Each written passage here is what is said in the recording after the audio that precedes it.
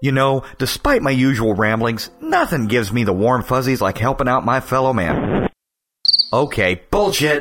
Actually, I've got community service hours to work off due to a lewd act involving a Denny's salad bar and a golden retriever. So this week, I'm going to do a public service and tell you hopeless shut-ins how to create an authentic home theater experience without leaving your crappy rat-infested apartment. And don't get shaky. This isn't going to be a Consumer Reports rundown on Blu-ray or surround sound. If you got out once in a while, you know you don't need half that much preparation. If you got out more, you'd also meet some girls, but sometimes you just can't beat a bottle of hand lotion and a poster of Lindsay Lohan. Or Tinky Winky.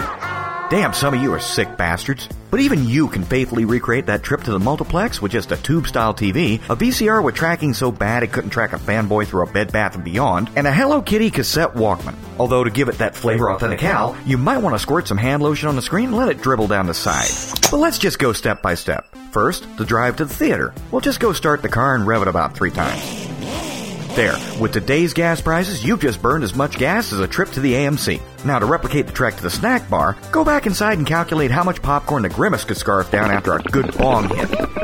Then make 3 times that amount. Pour it in a bucket and douse it with enough Wesson oil to make Rosie O'Donnell break the sound barrier on a slip and slide for that true movie theater butter flavor. Then shake enough salt on it to recreate a statue of Lot's wife complete with authentic bush. If you're one of those tree-hugging hippies, you can donate what you don't eat to Greenpeace, but to keep it pure, just kick the bucket against the wall after the movie's done. Bonus tip, for the authentic movie theater floor, rip out your carpets and mop the floor with a 2-liter bottle of Mr. Pibb. And now you're ready to see the feature attraction.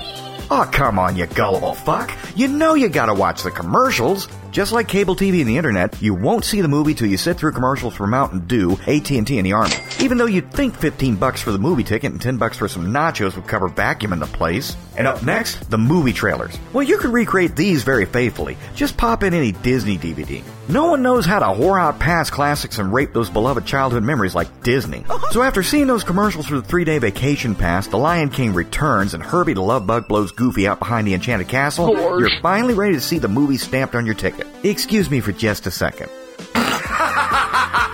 Jesus, you still leave teeth under your pillow for dimes, don't you? Look, everyone knows that you can't see a movie in the theaters these days without being surrounded by annoying fucking distractions. So first, start off with the basics. Turn your cell phone up as loud as it'll go and set the ringer to some rap tune that was popular with your parents, like anything by Will Smith. Then amble down to the park and borrow a child. See, this takes care of 2 issues. 1, some fucking kid crying for no apparent reason during a film.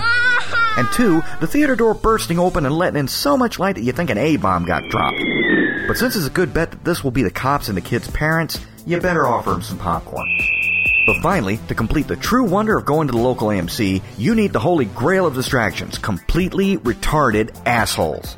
There are enough different types of these to rival collecting Smurfs, but with the cops and the parents wandering around, you're probably limited on space. So here are the 2 biggest boils on the asshole of theater patronage. 1, invite that connoisseur of movies. You know, the jackass with the double-digit IQ that hasn't taken his ADD meds since puberty?